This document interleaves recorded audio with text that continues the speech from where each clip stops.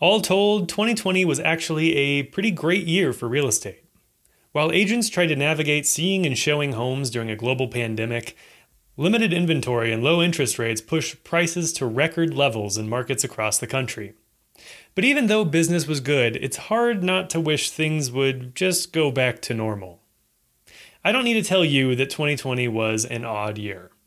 For those of us who lived through it, we'll likely be talking about it for decades to come. And while many of the things that made it so unpleasant have persisted into 2021, there is plenty of hope that better days lie ahead.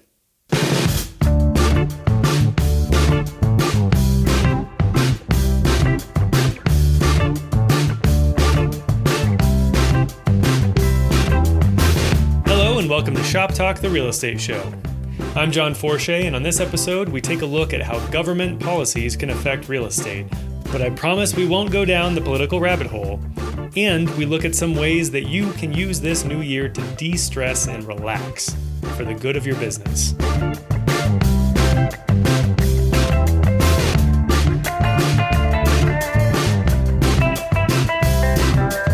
Okay, so 2021, obviously, a lot of stuff has been happening in politics. We don't want to get into any of the nitty gritty there, but do want to talk about what government can do to affect the real estate industry. So joining me to talk about it is Jeff Erbert, the regional content and social media specialist at the CE Shop.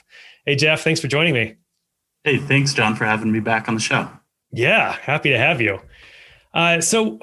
With President Biden being inaugurated on January 20th, what kinds of changes to the real estate industry can we expect?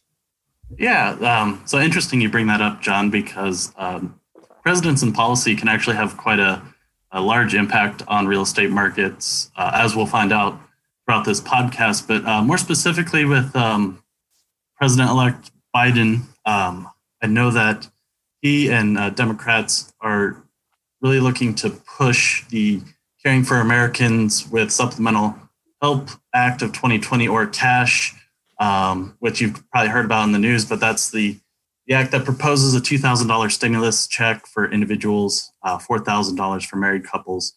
But it's super important from a real estate standpoint, just because as it sits currently, housing costs in the United States are the highest they've ever been, with the average rent in the U.S. being currently $1,463 a month. Hence, I think where they kind of get this $2,000 figure. Obviously, it varies from region to region, but as anyone who's studied economics or has been keeping their eye on things for the past couple decades or so will tell you, economies are intricate and fragile beasts. So when money stops flowing through them, they begin to kind of tumble and stumble and avalanche into a big economic catastrophe. So I think the purpose of the stimulus check is just to keep things lubricated, kind of like how you want to keep oil in your engine. You don't want to run your engine without oil. Also, unemployment numbers are nearly doubled this time than they were last year. So I guess like the stimulus is just going to try and help put a Band-Aid on things until we can get the vaccine out and try and achieve some level of normalcy. Yeah, which hopefully is very soon. Yeah, and actually, John, I just want to add one more point to the stimulus checks too. It's also important for consumers to maintain their credit scores for lending in the future, or in the near future rather. So hopefully, by getting this out to Americans, it can help to avoid defaulting on mortgage or rent payments and kind of hurting their consumer credit. Yeah, absolutely. Yeah, and $2,000, especially if it's a couple looking at buying a house, $2,000 each, that could be a nice little dent in a down payment. Yeah, definitely. With the way lending is currently, you don't really, and depending on your situation, you don't really have to put as much money down as you might think. Yeah. I know the real estate professionals listening now will definitely second that. And two, the Dow Jones is currently over 30,000 points too. So, kind of keeping things lubricated is definitely good for for people like me, because when I buy a house someday, a lot of my down payment is going to come from investments that I've made in the market.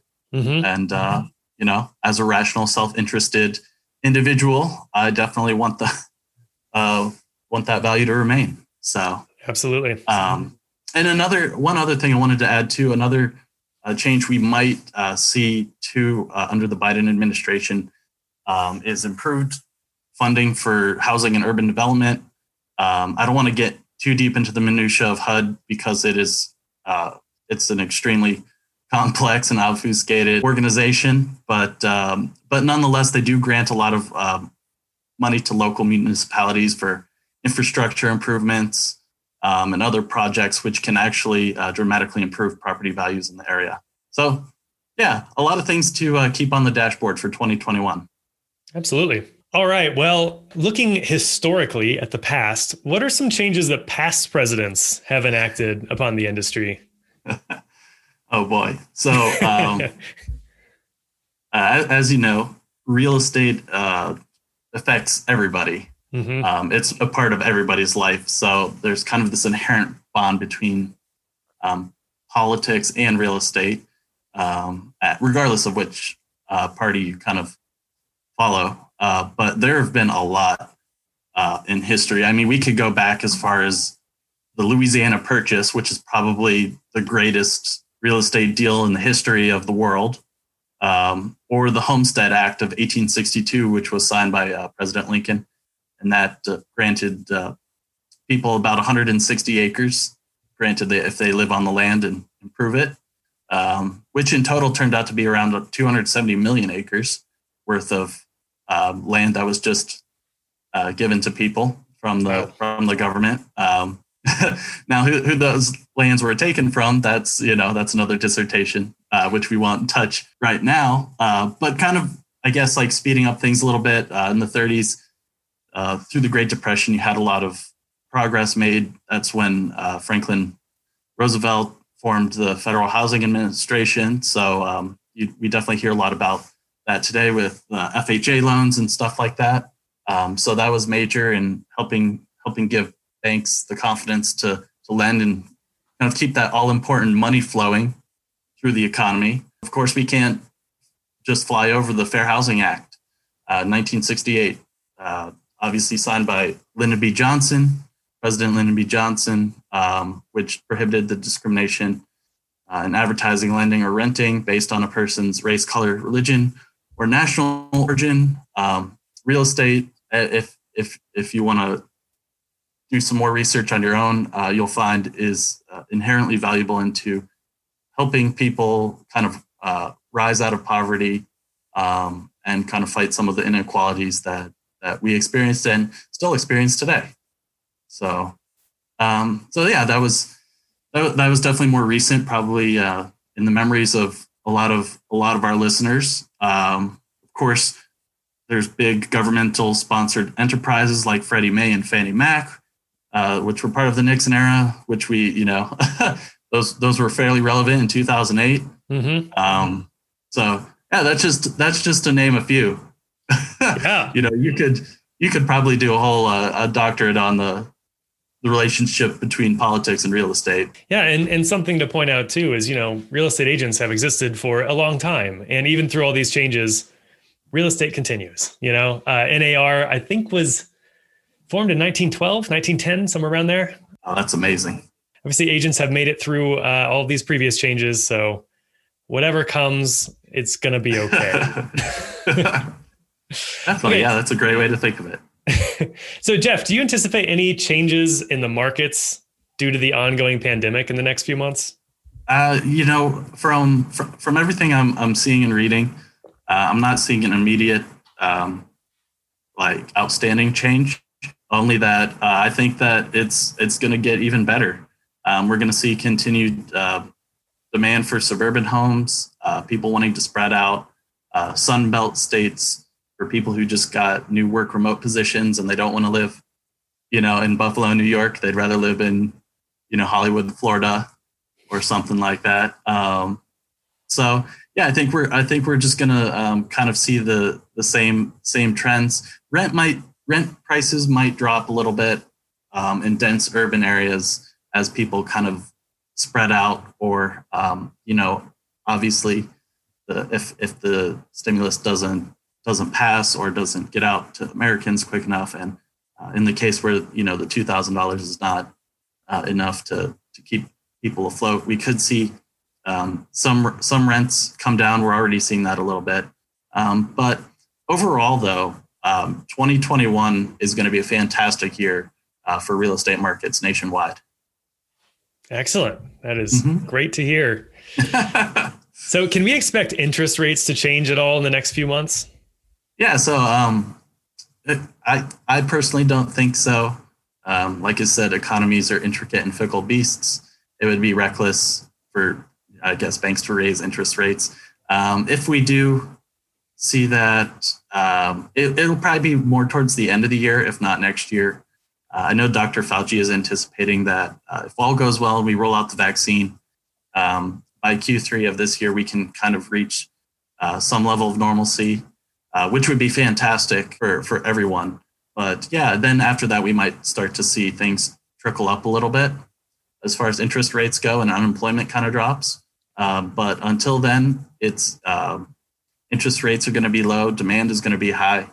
All the markets I'm looking at nationwide are probably going to err on the side of sellers markets. But then again, that doesn't mean it's not a good time to buy. It just means that, it's going to be a great time to be a real estate professional. So excellent.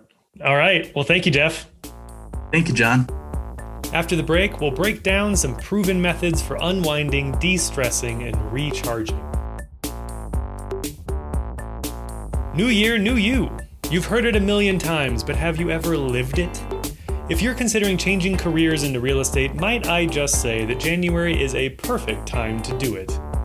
The CE Shop's online courses can teach you what you need to know so that when spring rolls around, you're ready to start wheeling and dealing and creating your dream career. Use promo code SHOPTALK for 25% off the most convenient real estate education there is. Okay, so we just talked politics and what to expect in the next year, pretty much, with Jeff. Now we're going to distance ourselves from all of that and go with the opposite side of things, de-stressing for the new year. Joining me to talk about this is Zach Levine, content specialist at the CE Shop. Hey, Zach, thanks for joining me. Thanks for having me. Yeah, thanks for coming back. So what are some impacts that stress can have on your body? When it comes to the body itself, it's like the obvious indicators: headaches, fatigues, change in sex drive, sleep problems, with long-term issues being cardiovascular disease, depression, obesity. However, it's not the body that is so much concern as the influence it could have on your actions as an agent. You have to always be energized, thinking on your feet when you're in the industry. And when you add stress to the equation, you're more likely to have angry outbursts or resort to coping mechanisms like overeating or alcohol abuse. The list of effects on the body and behaviors is vast, but it all leads to one thing: you not performing as well in the job and in other aspects of your life. Yeah, that would be really bad for your business. How do you know that you're stressed? How you're feeling and your overall behavior are clear indicators of stress. If you find yourself short-tempered or an increased tension in your back and traps, you're probably feeling the effects. That being said, it depends on you as a person. Most people would agree that though they know when their stress is taking hold of them, they know it. They know when it's coming. Sometimes it's a little bit delayed, but for the most part, you know it's happening. Yeah. Yeah. And stress can do weird things to your body. I mean, you outlined a lot of them, but I've seen all kinds of articles about, like, is this happening to you? You know, like some unexplainable vision problem. Maybe it's stress. Some weird breathing thing. Maybe it's stress. Well, it's like you're going to go down a WebMD rabbit hole, and then you're going to think you have some sort of like brain, you're going to give a tumor in your brain suddenly. Exactly. Don't do that. Well, and with the pandemic still ongoing, stresses of how many times a month do you think maybe I've actually got COVID now? Like it's constant with stress and anxiety. So what are some ways that people can de-stress? So for me, exercise is my main trick, but playing sports, games, socializing with friends, meditation, lounging around for 8 hours, watching Netflix. Obviously some movement thrown in there because you should not be sitting stagnant. That will make it worse. But these are great ways to find your equilibrium. And, at the end of the day, I find the constant of all these to be is getting your mind elsewhere. Being able to break away from what the norm is of what your daily life, daily routine, and be able to just be yourself, I don't want to say zen, but you're in that de-stress state where nothing else is bothering you and you're thinking of the task at hand, not the task that's happening at the office. You need to always be bringing your A game as an agent, but if you're stressed, that might be limited. Yeah. And if you're super stressed, your clients are going to pick up on it. They're going to see, does this agent really know what they're doing? They seem frazzled. It's not a good look. Unprofessional comes through. That's what happens. So a lot of agents, the entrepreneurial mindset, there's this motto, I'll sleep when I'm dead. Who needs to sleep when I could be out making more money? Why is that a bad motto? Because you'll be dead sooner than you think. You need to space out time to relax and do other things other than servicing clients. Otherwise, what's the point of all of this? It's good to be a hard worker, but it's also effective to take breaks and, dare I say it, days off to enjoy life. Giving yourself that pause will lead to you being more productive and actually be better at your job. It's good to take a nice break. And I've noticed it even with, what I do as a writer. When I took a week off a few weeks ago, it was amazing when I came back and looking at my work ethic and determination coming back in, how easy it was to flow back into it. Just having that time off is really good for your brain and your body. Absolutely. For someone who feels like they have to be doing something all the time and want to network even while they relax, what are some methods?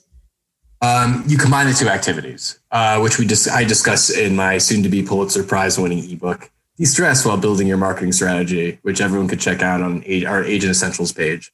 So it's about embracing yourself in distressing activities while creating content or a conduit for engagement that reaches out to followers, leads, and clients. So what does this all mean? So a good example would be, I love playing chess. It's my favorite game. And it's become very popular because of the Queen's Gambit show. Mm-hmm. So what you do is you'd create a chess club and you post about it on social and you try to get your clients involved. You could put it on your business card, your chess username. It's about taking those activities and bringing it into your business life so you can combine the two and actually create engagement and create business while, believe it or not, de-stressing. Yeah, we talked 2 episodes ago on the podcast about social media and being yourself. And I think this is a big part of it, bringing your personality into your sort of business persona. I'm always a big fan of, agents in some ways are salesmen and, you have to be passionate about what you're doing and people can see through that passion or that fakeness when it's not there. So when you do something that is yourself, it's very easy to be passionate. It's not just easy, it's natural. And that's what makes it so effective. Awesome. All right, Zach. Well, thanks. Thanks for coming on. Having me.